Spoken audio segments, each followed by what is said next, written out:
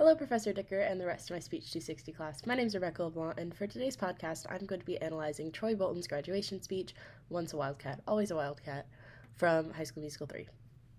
For some context, at the end of High School Musical 3, Troy Bolton is elected valedictorian of the class and is giving a speech to the rest of his peers or his graduating class about their time at East High.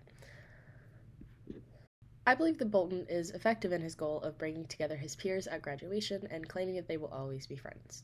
Troy is arguing that, even though they are all leaving East High for the first time in 4 years and going to very different colleges around the country, they will still always be friends because they are bonded by the identity of a Wildcat.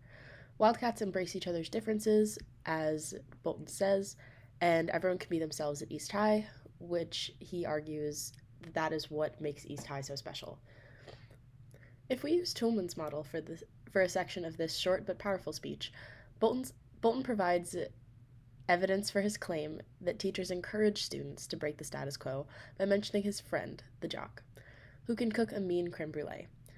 He goes on to provide a few more examples, and the camera pans to his peers, who obviously believe his claims by their facial expressions. So he's appealing to his audience well.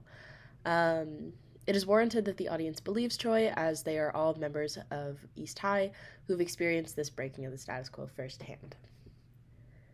In Bolton's speech, he plays to his rhetorical situation well. His exigence is that he is the valedictorian, and the situation that puts him in the area that he has to do a speech is that it is graduation, and valedictorians often make speeches at graduation about their time at the college or at the school. He appeals to his audience a lot by mentioning them, bringing them into his speech, and speaking about things that they care about. And the constraints for his speech are that he is supposed to speak about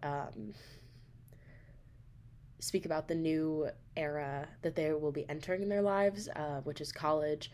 He talks about how even though they're moving on, they are still all in this together, and they'll stay together for the rest of their lives, because once a Wildcat, always a Wildcat, as he says. If we go beyond merely Troy's words and more into his expressions and the way that he conveys his speech, which is what makes speeches so powerful, because they appeal to the more human side of people instead of just written word. He is a really effective speaker. He pauses a lot for emphasis to make sure people kind of understand what he's saying or feel the impact, know which parts are the really important parts that they need to internalize.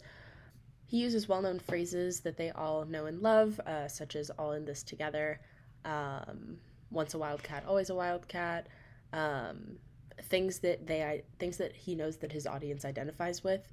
So if he merely stood up and said, East High is a place where teachers encourage us to define ourselves the way that we choose, and then he just stopped, that wouldn't have been as effective. He had to include those things that his audience really knew about, cared about, stuff like that. Well, I hope y'all enjoyed my podcast this week. Hope you have a happy Thanksgiving break, and I will see you for the last podcast in week 16.